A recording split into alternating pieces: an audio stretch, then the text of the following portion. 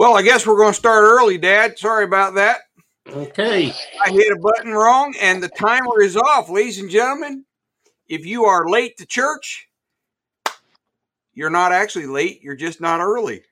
Good evening, everyone, and welcome to the Newark UPC Digital Campus on Wednesday night. And it is the last day of March, and it is our privilege to have Brother Roy Moss with us tonight to do our Bible study. But before we get started on that, let me run down a few announcements for you.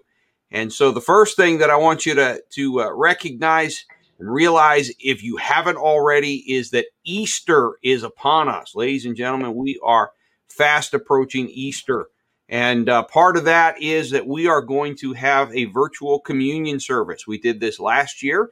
In fact, Dad, weren't you the one who presided over that? Last year, yes. That's exactly right. So the reason we're mentioning it to you now, it is important that you gather together the necessary goods that are needed to celebrate communion. And let me take a moment here, particularly since we started just slightly early as folks are joining in, to remind you that Jesus used what was at hand. He was at supper, he was eating, and it did happen to be unleavened bread that night because, in fact, they were celebrating a supper during the season of unleavened bread, during Passover season. And but I'm not sure that the remembrance of his body and the remembrance of his blood, the sacrifice that he did at Calvary that was going to happen in just a few short hours, was really about unleavened bread and about wine, but more it was about a symbol. And in fact, that's where we diverge with the Catholic tradition of transubstantiation. We do not believe it turns into the literal body and the literal blood of the Lord, but rather we are marking it, or we are remembering him. We are celebrating what he did for us. And so I really, you can use your own creativity, whether you're going to use yourself some dry saltine crackers, or you're going to use yourself a loaf of bread, your favorite kind of bread, or whether you're going to go and bake yourself some unleavened bread, similar to what we have when we're in person in church, or what kind are you going to get, purple or white grape juice? You can use your choice there, or are you going to use some soda? I mean, I'm not going to knock you out. Basically, you need something that will symbolize his body and symbolize his blood. You're not literally taking the Lord's body or the Lord's blood. And so we want you to have those preparations in place so that when we join together this coming Sunday night at 7 o'clock, and we have that celebration of Easter that we are ready also to celebrate, as has been our tradition, communion at that same time. So just mention that to you. You want to join in. You don't want to miss that broadcast. Very special time. And by the Lord's grace, it will be the last time, at least for a little while, that we will celebrate communion virtually, because hopefully the next time that we celebrate communion, we'll be able to do so in person. And we may have a little bit of a problem. I've joked, Dad, that we've got a real challenge coming. Number one, when we come back together in church, the real challenge is going to be everybody's used to talking all during church. They just chatter, constantly talking. I'm going to have a Corinthian church by the time I get done coming back from this quarantine. We come back to a Corinthian church. I used to thank the church for not being like the Corinthians that were loud and noisy and raucous. And man, by the way the chat goes, they're loud and raucous, Dad. So we got a challenge coming back. And one of them may be that when we come back and we celebrate communion, I'm going to have people coming up saying, wait, I don't want grape juice. I want Pepsi. Or I don't want bread. I want a goldfish or something like that. So we may have a little bit of fun trying to navigate back. But seriously, join us this coming Sunday night, 7 o'clock. You don't want to miss it. We will have a special guest, and some of you will recognize our guest. And I promise you, you will not want to miss this service. This guest is extraordinary, particularly in the context of communion. And I'm very much looking forward to this person's contribution to our Easter celebration. So don't want to miss that at all. If you're new to us, now I see we're actually past 7 o'clock. Folks are joining in. If you're new to us, welcome. You have joined the Newark UPC Digital Campus broadcast. And this is a Wednesday night. This means we will go 1 hour. So our format tonight, if you're new to us, is we will have a Bible study by Pastor Roy, and then we'll follow that up for about 30 minutes. Then we'll follow that up with question and answer time afterwards that you can live submit either on YouTube or on Facebook, whichever channel is your preference. And so I look forward to marshaling those. I'm your host, and so we're looking forward to that. But if you're new to us, you can find out a whole lot more about us by going to newarkupc.info. And if you go there to that website, you can find out all kinds of things. We are very excited. Not this week, but next week we start into our second quarter small groups, and they will be meeting every other week on Tuesdays and Thursday evenings. So you can see the schedule with regard to that. If you're not already a part of a small group, you can fill out a card and join a small group. We look forward to seeing you there. All of the meeting info, the Zoom info is there. The schedule, you can partner with us in giving. There's just a host of information that's available to you. I would encourage you, if you're new or newer to us, that you would go and explore newarkupc.info. If you happen to have found us by going to newarkupc.org, you can see some information there, but the real meat and potatoes of who we are and how we're operating, particularly during COVID, can be found at newarkupc.info. And we repeat this every broadcast, so those of you that normally watch, you probably can repeat the mantras along with us, but hopefully it's getting through your head. And by the way, church, I will tell you, when we get back in person, when you have a question, do you know what we're going to tell you even in person? We're going to ask you a question. Have you gone to newarkupc.info? There's a whole lot of things that are not coming back to the church service. They are going to stay right there at newarkupc.info, and you can still make yourself available to them. All right. With all of that said, I'm looking forward to tonight. We are in the midst of a series dealing with a religion of fools, or a religion for fools, and we're really looking at these various elements leading up to the crucifixion, and then ultimately the burial, and then Easter, the resurrection of our Lord. And things didn't look so good at the beginning, did they, Dad? They seemed like Jesus had really failed. He pulled together a bunch of losers. Even some of his choices, I think you're going to be exploring some of that tonight, doesn't quite make sense. It looks like a loser move, and yet all of that is coming to the most powerful moment, I say, in all of human history, namely the cross. And then, but it still, even that most powerful moment looked like a loss. It looked like a failure.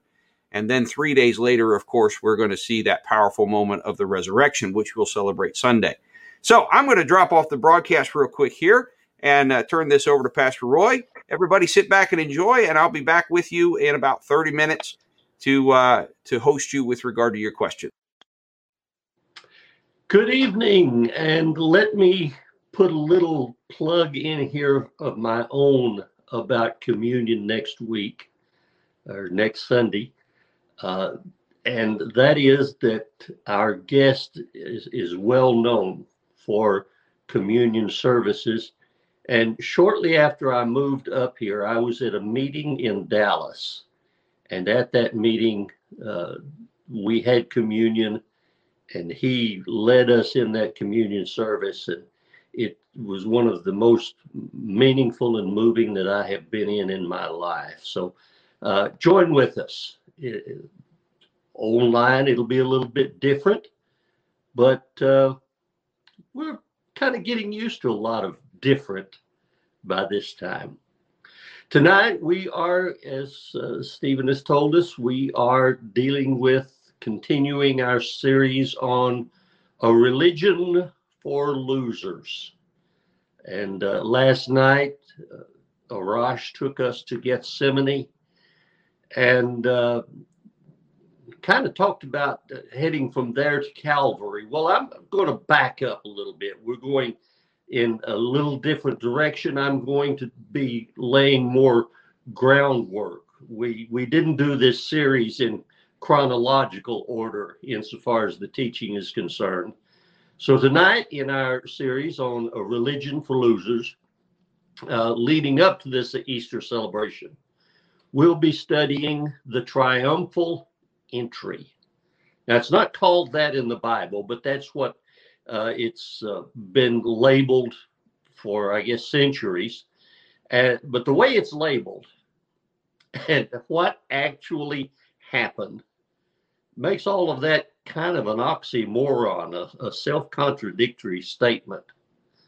But let's look at it and make some comparisons maybe we can figure out, was it really triumphal? We can't touch all of the points that are involved in this. It could be a multi-week study, but we'll just get started, and then you can do your own examination. But first, let's start with a prophecy from Zechariah 9, verses 9 and 10. Now, I did not send this one in to be posted, so just listen to it. It's prophecy from the Old Testament that ties in with what we're doing tonight. And if you listen, you'll find that when we do put things up on the screen, you're going to run across this again. And from Zechariah chapter 9, beginning with verse 9, rejoice, O people of Zion. Shout in triumph, O people of Jerusalem. Look, your king is coming to you. He is righteous and victorious, yet he is humble, riding on a donkey's colt. Verse 10, I will remove the battle chariots from Israel and the war horses from Jerusalem. I will destroy all the weapons used in battle, and your king will bring peace to the nations. His realm will stretch from sea to sea, from the Euphrates River to the ends of the earth. Now, if you're one of those people who thinks that the Bible is all chronological and just flows from time to time to time, I've got news for you. There's a long time between verses 9 and 10. But we're especially looking at verse 9 tonight about the Messiah, the chosen one, coming to Jerusalem and revealing himself by riding into town on a donkey. Now, I'm going to read from the New Testament, and we'll be going to Matthew. But this story is also found in Mark chapter number 11, Luke chapter 19, and in John chapter 12. So we've got this story that each of the evangelists, the gospel writers, gave a little different slant on it. If you were standing in a crowd at a parade, you would see slightly different than someone else standing across the street or down the block. So their reports are somewhat different, but they're telling about the same thing. And because they're different doesn't mean that they're contradictory. One of them saw and heard one set of occurrences. Another saw something slightly different, but still at the same thing. So let's start in Matthew chapter 21. This is a fairly lengthy reading, and we'll be beginning with verse number 1. And as Jesus and the disciples approached Jerusalem, they came to the town of Bethphage on the Mount of Olives. Jesus sent 2 of them on ahead. Go to the village over there, he said, and as soon as you enter it, you will see a donkey tied there with its colt beside it. Untie them and bring them to me. If anyone asks you what you're saying or doing, just say, the Lord needs them, and he will immediately let you take them. This took place to fulfill the prophecy that said, tell the people of Israel, look, your king is coming to you. He is humble, riding on a donkey, riding on a donkey's colt. The 2 disciples did as Jesus had commanded. They brought the donkey and the colt to him and threw their garments over the colt, and he sat on it. Most of the crowd spread their garments on the road ahead of him, and others cut branches from the trees and spread them on the road. Jesus was in the center of the procession, and the people all around him were shouting, praise God for the Son of David. Blessings on the one who comes in the name of the Lord. Praise God in the highest heaven. The entire city of Jerusalem was in an uproar as he entered. Who is this? They asked. The crowds replied, it's Jesus, the prophet from Nazareth in Galilee. Jesus entered the temple and began to drive out all the people buying and selling animals for sacrifice. He knocked over the tables of the money changers and the chairs of those selling doves. He said to them, the scriptures declare, my temple will be called a house of prayer, but you have turned it into a den of thieves. The blind and the lame came to him in the temple, and he healed them. The leading priests and the teachers of religious law saw these wonderful miracles and heard even the children in the temple shouting, praise God for the Son of David. But the leaders were indignant. They asked Jesus, do you hear what these children are saying? Yes, Jesus replied. Haven't you ever read the scriptures? For they say you have taught children and infants to give you praise. Then he returned to Bethany, where he stayed overnight. So there is the basic story of the triumphal entry into Jerusalem.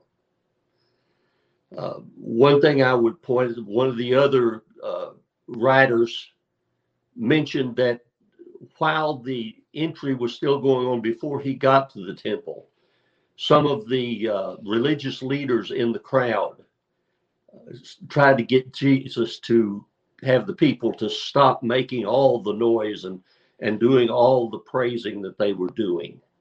And Jesus, of course, at that point had told them, if they hold their peace, the very rocks will cry out. But keep that in mind, that they tried to shut it down while he was still riding in, and then they tried to shut things down again while he was in the temple. So now, with that in mind, and you've got the picture, Jesus comes to Jerusalem.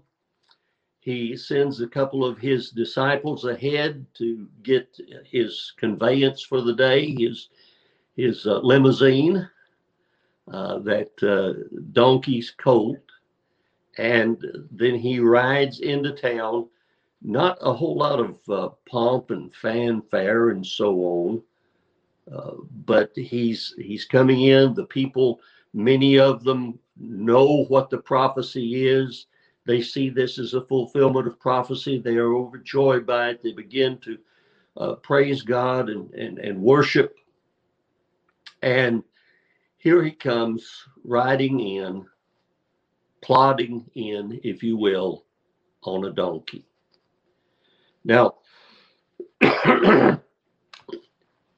over the hundreds of years that Rome celebrated triumphs, and that's where the idea of a triumphal entry comes, is from the Roman culture round about them.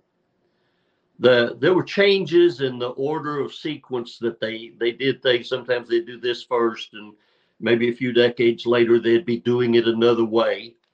And sometimes this came first, sometimes something else. But the basic outline, the basic things of a triumph were the same through the centuries. And if you want to learn a little bit about it, you can search on the internet. I happen to have a book on manners and customs of the Bible, and it has a portion in it describing the Roman triumph. There are lots of different places you can find them, but the one that I want to use tonight and read some of it to you is from the history or the story of civilization. I've got a 10-volume set of these, and they are history books from our Oriental heritage on up through Rousseau and Revolution.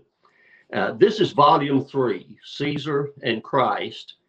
And Will Durant, the author of this, who later joined with his wife Ariel in finishing out the series, has a good description in here of a Roman triumph, and then he mentions the fact of Roman triumphs something like 29 times in that his treatment of the history of Rome as it relates to what they did and also Jesus Christ.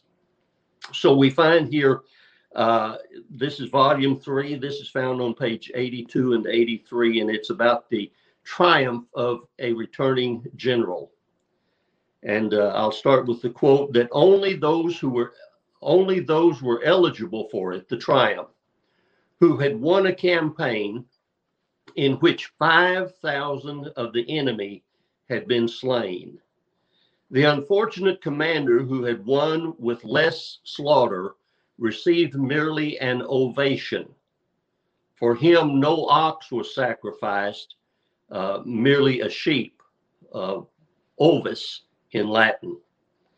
The procession formed outside the city, at whose borders the general and his troops were required to lay down their arms. They couldn't go armed into the city of Rome.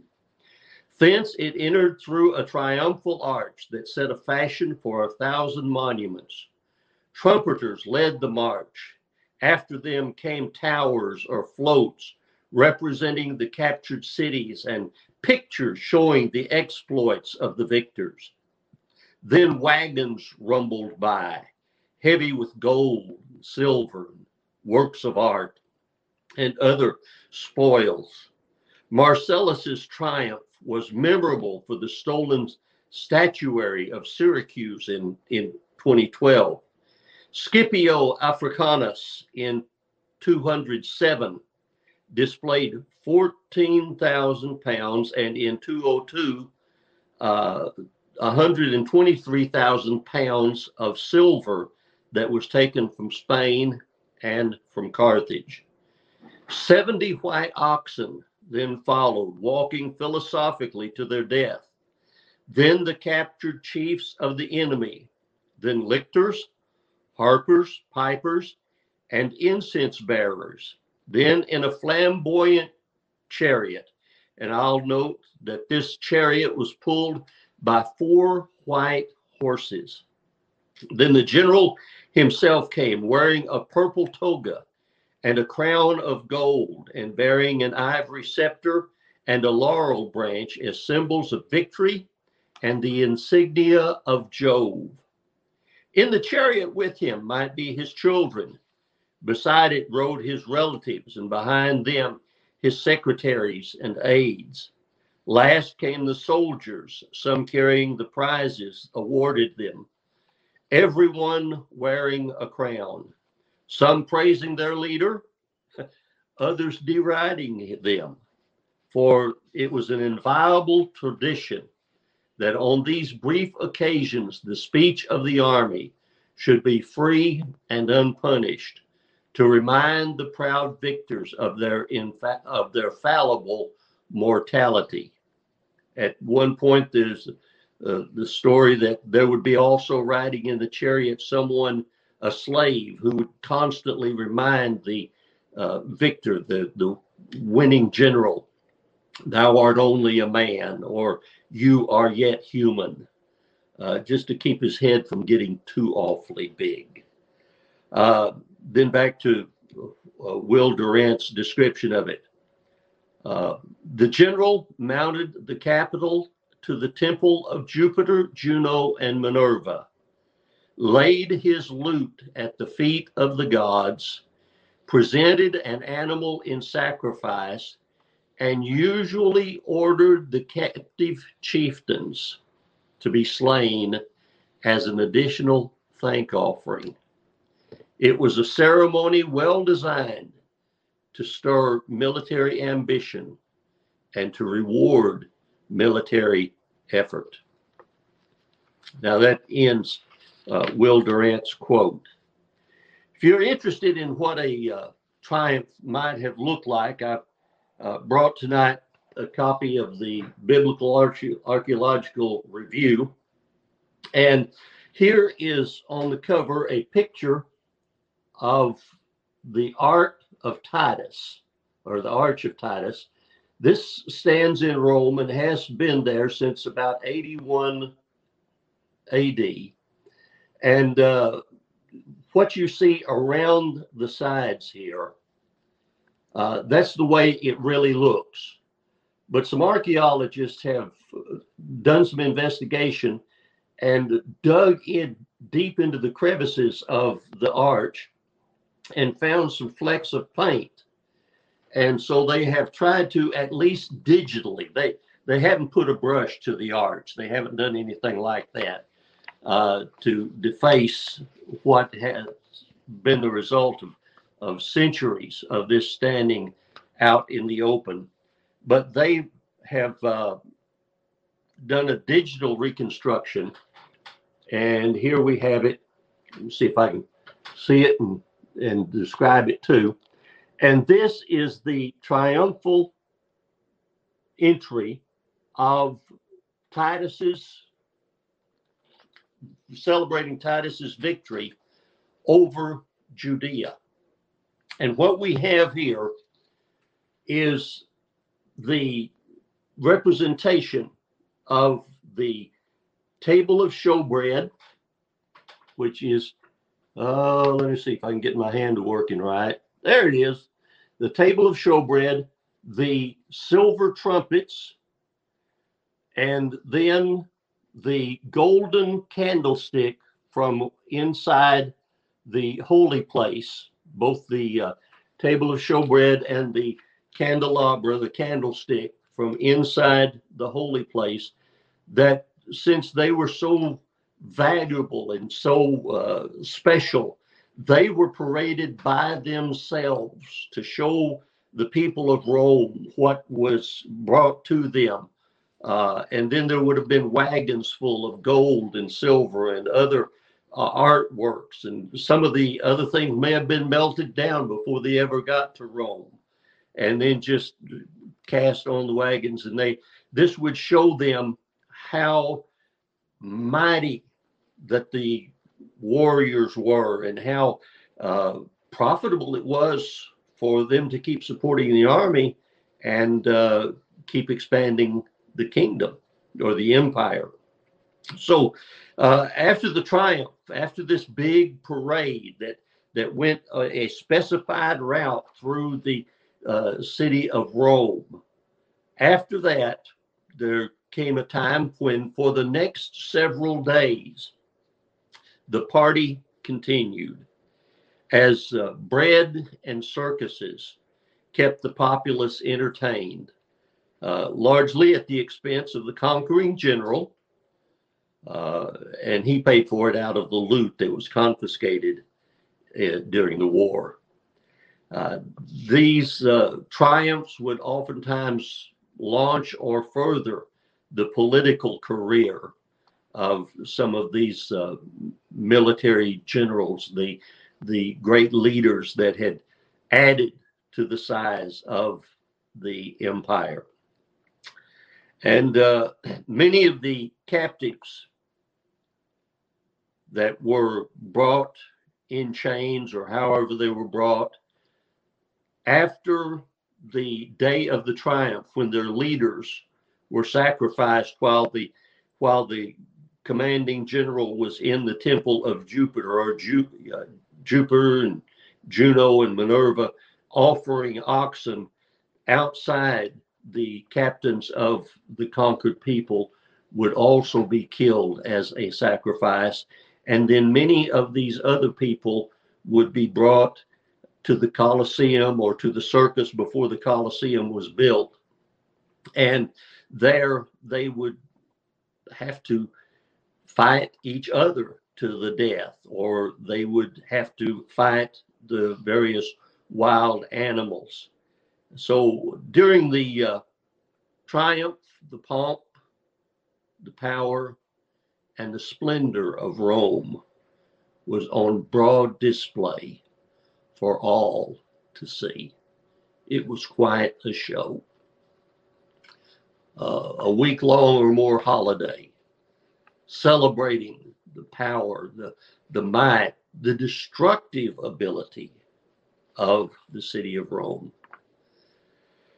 Now let's do a little contrast with the triumph in Jerusalem.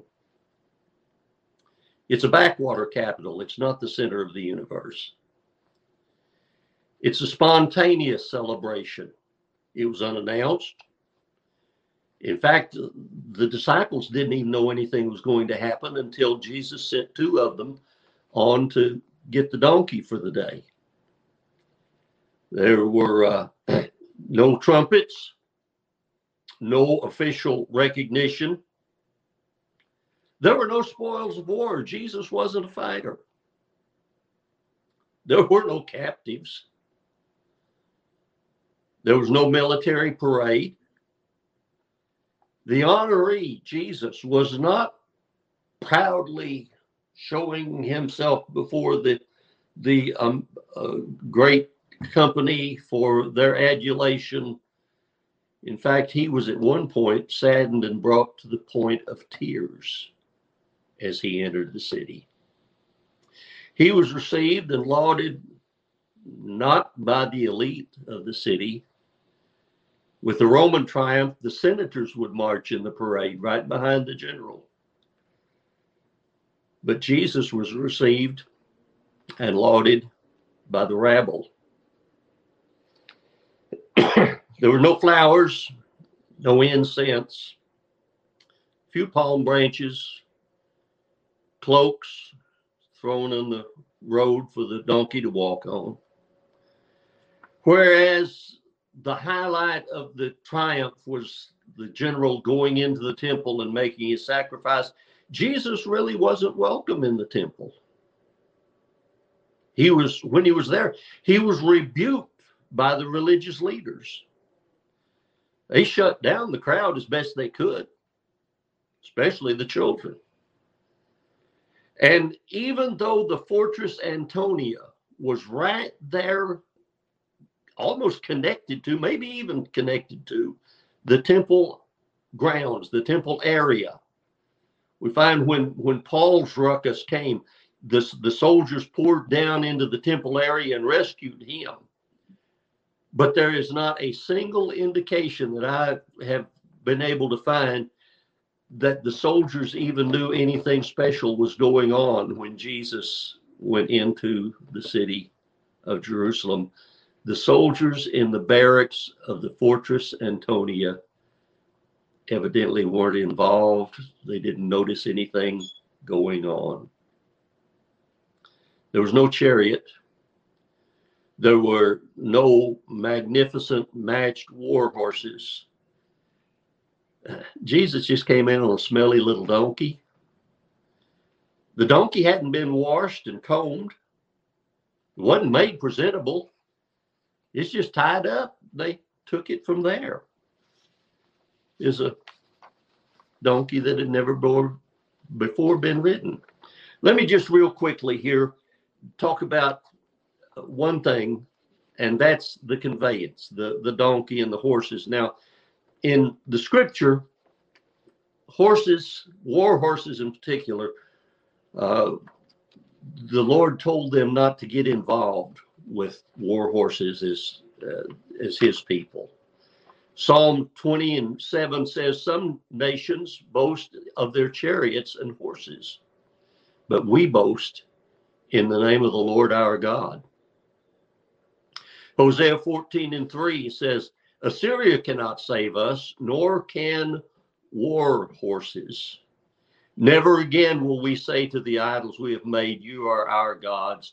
No, in you alone do the orphans find mercy.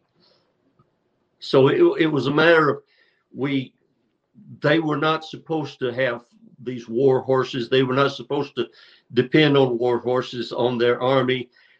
And how did that work out for them?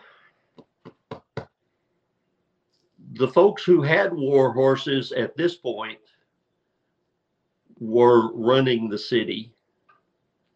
And any of the Jewish leaders who were leaders at the sufferance of the Romans. Now, Jesus could have ridden on a mule. 2 Samuel 13:29 tells us. So at Absalom's signal, they murdered Amnon. Then the other sons of the king jumped on their mules and fled. So here we find mules as being a conveyance for the elite, if you will, again. 1 Kings 1:33, the king said to them, this is King David when Adonijah tried to take the throne, and David short-circuited that by appointing Solomon to be his successor. And he said, take Solomon and my officials down to Gihon Spring. Solomon is to ride on my own mule. So again, it's a symbol of royalty and of power within the Hebrew nation. But donkeys, Exodus 4:20 says, so Moses took his wife and sons and put them on a donkey and headed back to the land of Egypt. In his hand, he carried the staff of God. What's the donkey for? It's to carry the wife and kids. Numbers 22:21. So the next morning, Balaam got up, saddled his donkey, and started off with the Moabite officials. What was it? A donkey was nothing all that special. It was just a way to get from point A to point B. And this is what Jesus used for his triumphal entry. I'm beginning to question the term triumphal. Oh, yes, we know it was a triumph. But anybody who doesn't have our 2,000 years of looking back on what happened in the next couple of weeks,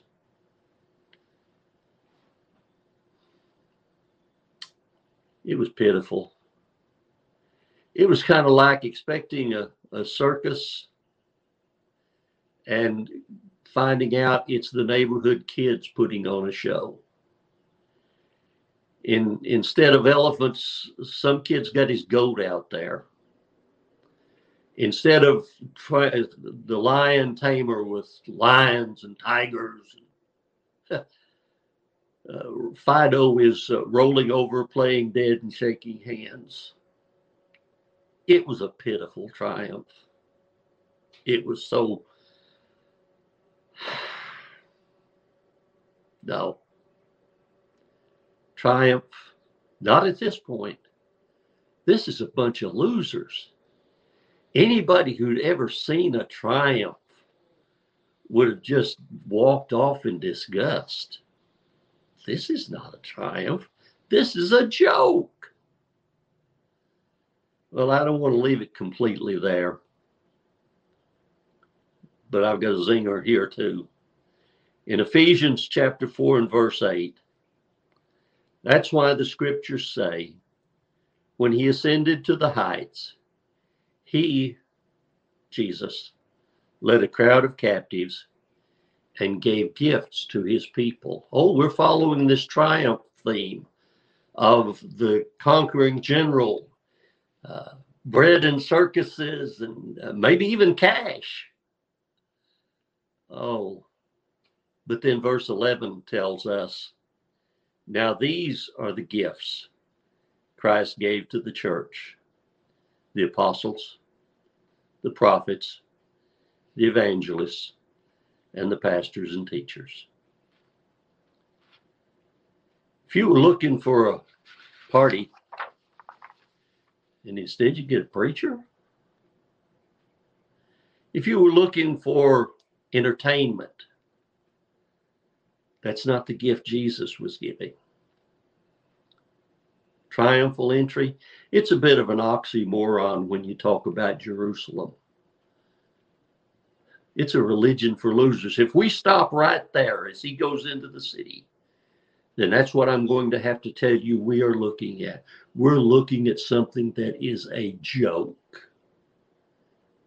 This is a religion for losers. Stephen? All right, everybody. So now it is time for questions. And I'm sure that you all have enjoyed this study tonight. I know that I have. And it brings to mind the scripture that the Lord spoke to his people. And I believe it was through the prophet Isaiah, but I don't know that for sure. When he told them, he says, look, folks, I don't think like you think. My ways are not your ways. My thoughts are not your thoughts. As far apart as the heavens and the earth are. And I don't even know how far that is, Dad, because it just keeps going. So, but he says, as far as those are apart, that's how far it is apart, how I think and how you think. And then it brings to mind even following Gethsemane, back to Arash's timeline, following Gethsemane is standing before Pontius Pilate, and Pontius Pilate is flexing his Roman muscles and saying, do you know who I am? Do you know who I represent? Do you not understand? And on a little side note, Pontius Pilate probably never saw even an ovation, let alone a triumphant. He wasn't a general as far as I know. No, he did not have anywhere near. In fact, Rome had a bad habit of sending, unfortunately, its weaker governors, its weaker leaders to backwater places. And that's what would have been in Jerusalem. Mm-hmm. Jerusalem in Judea was a backwater. It was a backwater capital. Absolutely. It was, they thought it was something. Israel thought it was something. But from the Roman perspective, it was nothing. It was, hold on. In fact, they didn't even want to stay there. They would stay actually on a city that Herod had built out on the coast called Caesarea Maritima. But the bottom line is Pontius Pilate has Jesus standing in front of him, and he flexes his muscles at him, so to speak, and says, look, do you know who I am? Do you not know that I'm the governor? Do you not know that I represent Rome? And Jesus' response was a very quiet statement. My kingdom's not of this world. I'm operating by a different set of rules that you don't even understand. And so that it seems to me that what we've looked at tonight reminds us of that.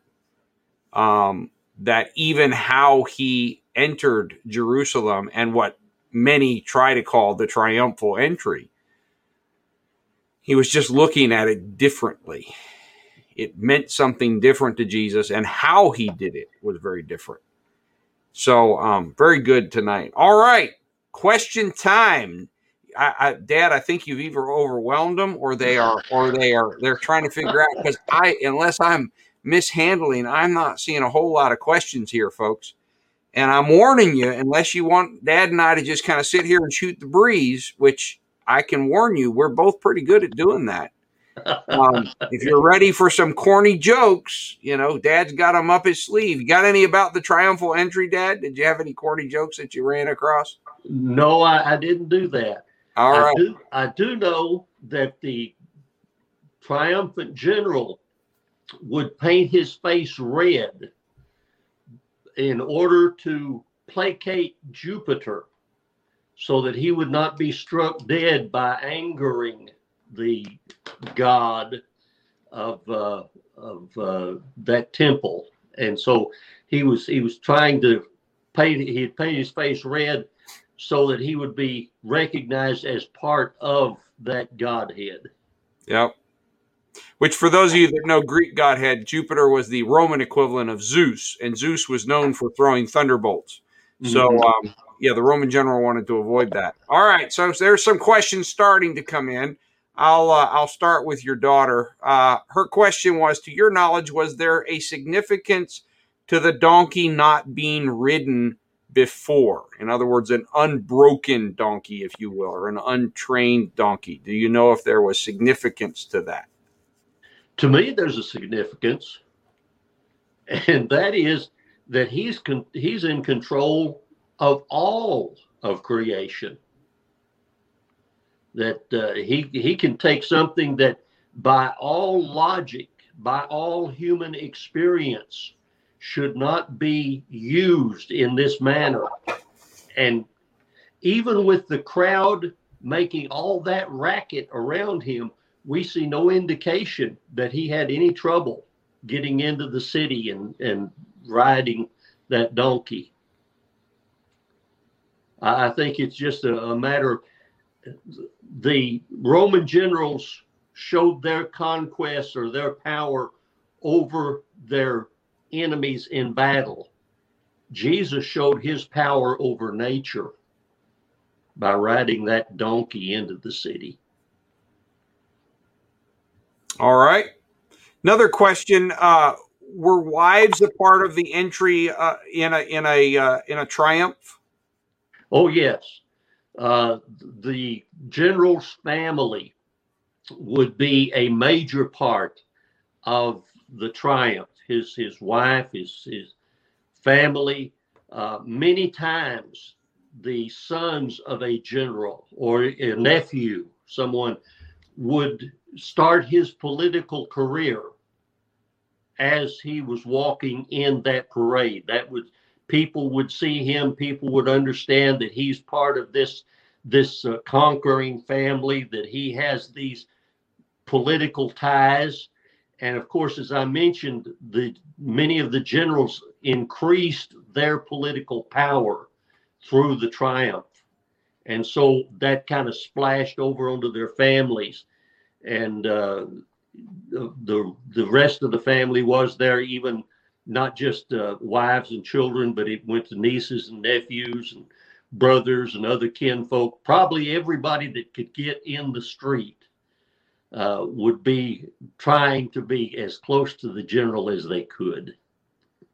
Yeah, I can add two things to that. I do know that one of the greatest emperors, in fact, many place the founding of the Imperium or the Roman Empire, as we know it, the transition from the Republic to the Empire itself, at the feet of a emperor we know as Caesar Augustus. And Caesar Augustus was actually, his name was Octavius. Octavius was actually only the nephew of Julius Caesar. Julius Caesar served under the time in the era of the Roman, what we know as the Roman Empire, but it was known then as the Republic, governed by the Senate and by tribunes and so forth. And Julius Caesar, of course, was killed because he shook that political system up, because as an emperor, or excuse me, as a general, he pulled to himself a lot of power. In fact, he would have celebrated, I don't know off the top of my head, but he would have celebrated triumphs. And it was during that season, just as Pastor Roy has described, that he accrued a lot of political power. And but that political power then, upon his assassination, was marshaled by not his son. He didn't have a son, but actually by an adopted son who was in fact his nephew. And so it was critically important. Another element too that was interesting, that I can add a little wrinkle here that's a little amusing. Dad mentioned that a general, to celebrate the triumph, could not enter the Roman city until he had laid down his arms, until he had laid down his ability to create war. In fact, you were not, even if you were not celebrating a triumph, you were not allowed to enter into the city armed. Well, the Roman generals were not beyond, particularly in later years, were not beyond coming to the city of Rome with all of their army and implying that Rome was under threat if they were not granted their triumph. Yeah. Because they would camp outside the city, and there are stories of them having camped outside the city for weeks and even several months while waiting for the Senate to do its political maneuvering and grant them their triumph. So there was manipulation that would be involved there.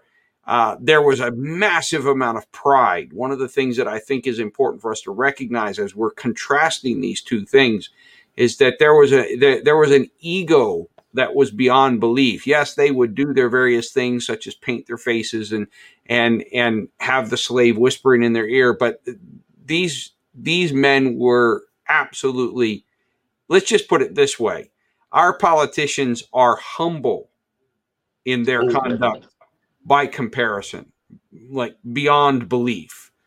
And so there was a lot of that. And so when you think about the pride and the arrogance and even the demand for honor of self, in contrast to Jesus entering the city of Jerusalem. And we, of course, know that he was entering not to receive accolades, but in fact to be condemned, to in fact be beaten, to in fact be crucified. In fact, these Roman generals could not be crucified. Right. They, by definition, could not be flogged because of their citizenship, because of their status. And so here comes the God of the universe entering on an unbroken donkey, coming into the capital of a backwater province to be condemned by his own people, and then in turn to be condemned by the Roman authorities. And the entire world was his kingdom. His army was angels uncounted. And yet there was a humility. He came lowly, as I think, Dad, you referenced an Old Testament passage that talked about, look, Israel, your king is coming lowly and humble and riding on a donkey. And so the contrast could not be any more stark, if you will. And our gospel writers knew what they were doing when they painted these pictures, when they included these stories the way that they did, because they wrote in a Roman context. Right. That was the context in which they wrote. Their audience would have recognized they picked it up. the symbolism, if you will, but also the contrast of that symbolism. And there was no human being that had ever been more powerful than Jesus. And yet he conducted himself in a manner that was so incredibly humble, in contrast to what powerful men of that time period did. And the triumph, the reason we drew for you tonight, this contrast is for you to recognize from a worldly perspective, this was a loser move. Mm-hmm. He was not creating capital. He was not, because all of Rome would exult in these times. It was party time. It was a celebration of what wealth and power had been brought to Rome. All the slaves would march in chains behind. Exotic animals would be brought. I mean, it was just a massive, think of military parade. Think about just a literal exercise and demonstration of sheer power. And there was quite I won't go into all the details, but there was quite a process that they had to go through starting on the battlefield in order to have one of these triumphs. In fact, it was to such a place that the Senate of Rome, if you see the Roman symbols, the eagle and the SPQR, that's the Senate and populace of Rome. But that Senate that led the entire nation had to go outside the walls of Rome to meet with the general. I mean, that's the kind of power that he was exercising, that the entire Senate had to leave town to go meet him because he couldn't come in. That's right. That's exactly right. Yeah, when Dad mentioned SPQR, you see that many times with the wreath and the eagle stands for Senatus Populusque Romanus, the Senate and the Roman people. But at that point, basically the premise is that the Roman people would come and basically beg that Roman general to come in and receive their adulation, their thanksgiving for having, quote unquote, saved them. And that was the next step. That's right. And that was kind of a reversal in that Jesus, who was the true Savior of us, was condemned by the very people that the death that he was about to experience was going to save. The very hands that strung him up, the very hands that beat and flogged him, they were who he was saving. Mm-hmm. It just really brings home this whole, his way is not our way and his thought is not our thought. It really is. So we have another question that's come in. How do you think Jesus' triumphal entry got started? Do you think it just spontaneously erupted? Did Jesus precipitate it? How do you think it got started? I'm not sure exactly what you mean by started, but I think he had every step of the way planned. Now, once he got on the donkey, these people knew the scriptures. These were your dedicated people, people that had made a long journey to be there for Passover. So they were familiar. Many of them were very familiar with the scriptures. And so when they saw Jesus get on that donkey and realized it was a colt, a donkey colt, it was just a short step from there to prophecies being fulfilled. I've got to get in on this. And it's like, almost a mob scene from there, that it spreads and people start asking, who is this? What's going on? I envision it kind of like now things may have changed since I grew up, but I kind of figure it as though someone was on a junior high campus during lunchtime and somebody yells fight, and they start coming from all directions to see what's going on. All it needed was a spark, somebody to start it. His disciples put their coats on the donkey. That's the same symbolism that happened when Jehu was anointed king in the days of Elijah. And so they see that, wow, something important is happening.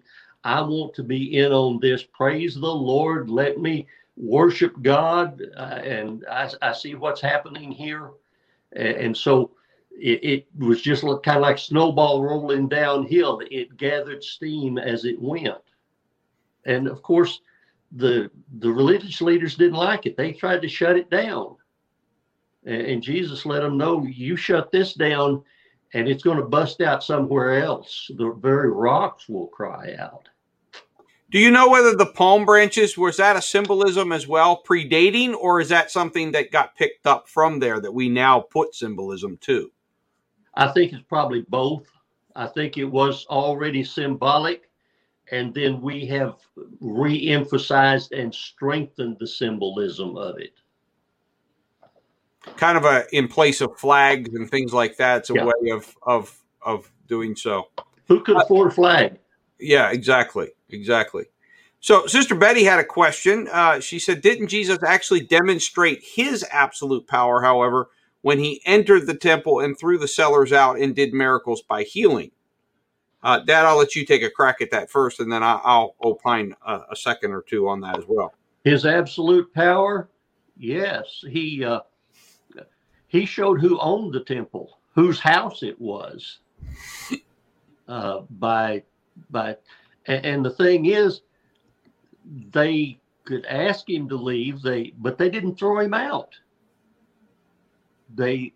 He had free reign there. There was such a force about him. That there are some people that are almost, we've heard the term, they're a force of nature. Another term that's been used is they suck all the oxygen out of the room. There's some people who just have it. Jesus had that, especially in this time, which makes his humbling himself to the death of the cross that much more spectacular. In that, when they ask him in the garden, he asked, who you're looking for? Jesus of Nazareth. I am he.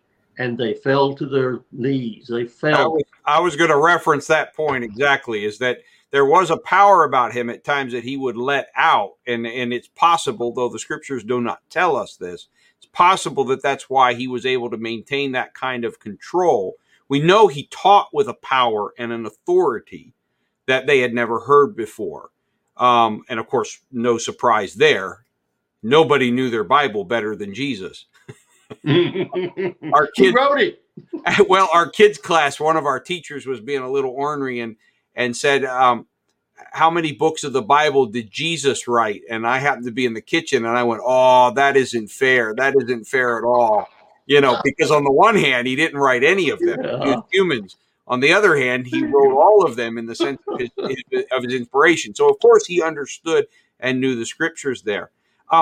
In contrast to that, I would add, though, Sister Betty, that what we're also seeing, though, is that while the temple was known as one of the ancient world's wonders, Herod had beautified the Jewish temple to such a place that it was one of the ancient wonders of the world, and it was a spectacular temple.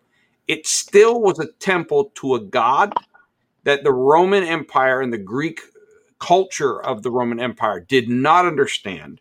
There's stories of Pompey, one of these generals who had multiple triumphs. Yeah. He was known as Pompey the Great. He was a very large man, a big-headed man, both literally and physically. Physically and literally in a physical sense, but then also in the sense of his pride. There's a story of him. He, in fact, there was a fight that was going on over who was ruling Judea in that area. And you never invite the Romans in. It's kind of like the Americans. If they ever come in, they're always going to leave a force behind. They're never going to leave you. And so they made the mistake of inviting the Romans in. And the Roman they invited in was Pompey. And it's reported, of course, the destruction of the first temple and of Solomon's temple, and they had lost the Ark of the Covenant. They did not have the Ark of the Covenant, and so Pompey had heard about this Jewish god, and so he sweeps into the temple, and he doesn't pay any attention. He walks right into the holiest of holies, and he sweeps the curtain aside, which of course was to the horror of every Jewish person there. They were just scandalized. But what could they do? The Roman Empire and the Roman army was present there with Pompey, and Pompey was not a man to be that impressed at all. And he was dumbfounded because he found a room that was empty. He just stood there and he just shook his head and walked out. He said, this is a crazy place. So on the one hand, yes, power was being demonstrated from our vantage point, but from the Roman vantage point, from the dominant culture's vantage point, the fact that Jesus did a dust up in this backwater temple that, yes, was beautiful. Herod had made it a beautiful wonder of the world. It was not a power that was recognizable, which drives our point to you all this week, is that leading up to Calvary and to the resurrection, this, by all accounts, if you get rid of all the knowledge we have subsequent, if you get rid of the knowledge and the revelation that comes through Calvary and the resurrection, it's a bunch of losers. It's no names. It's people that are doing stuff that doesn't make any sense. It does not look like it's working. And it's just an absolute loss. And I think our point, if I can put a capstone to this as we draw to the close, we're at 8 o'clock, and so we're wrapping it up, is I think our point is not to call what we believe a religion, a losing religion, but rather it is to recognize that God operates in ways that do not make sense from a worldly or a carnal or even a powerful position. And he will use people that the world would say, what can happen through these people? And God says, watch me. Watch what I do. I'd encourage you, don't miss our Friday Night with Friends this week. We've got a theme and we'll unfold it for you. But my good friend, Jerry McLean, is going to be with us. And we're going to talk about what happens when ordinary people make themselves available to an extraordinary God. And that's kind of the story of this week. Ordinary people, people that from the world's perspective we would call losers, in the hands of a God who is most powerful, can do extraordinary things. I hope you've enjoyed tonight. Thank you, Pastor Roy, for the lesson tonight. Comments have all been very positive. They very much enjoyed the lesson tonight. You don't want to miss tomorrow night. We'll be back at 7 o'clock again. Be sure and check us out at newarkupc.info. Make yourself available to all that is available to you there. You can learn more about us, partner with us, submit prayer requests, baptism requests, all of those kinds of things. Those of you that are part of the church, pray for us this week. A couple of big decisions being made for the next phase of the church renovation. And so pray that the Lord's hand will be upon that, upon our insurance adjuster as he makes some decisions, some things that need to be approved by him and also by the insurance. And we'll begin the next step. All of the mold has been remediated from the building. And so now we're ready to get down to the business of building back. And so we'll keep you posted on all of that. And again, if this is your first time with us, check out our website and drop in on that card, I'm new, and give us your contact info. We'd love to connect with you. And for all the rest of you, God bless. I hope you've enjoyed this evening. We will be back again tomorrow night, 7 p.m., and then also on Friday night at 7 p.m. with our friends, Friday Night with Friends. Don't want to miss it. It's going to be a great week. And then we're looking forward to Saturday closing out this series here. And then Sunday we will celebrate Easter and have communion. And we're just excited. It's going to be a great week. And then we'll actually turn the corner from Easter and look at how God redeems these losers. So you don't want to miss it. Our broadcasts are every night, Tuesday through Sunday, every single week at 7 p.m. And we encourage you to join us again. All right, everybody. Thanks, Dad, for a great lesson. Good night, everyone. Have a great night.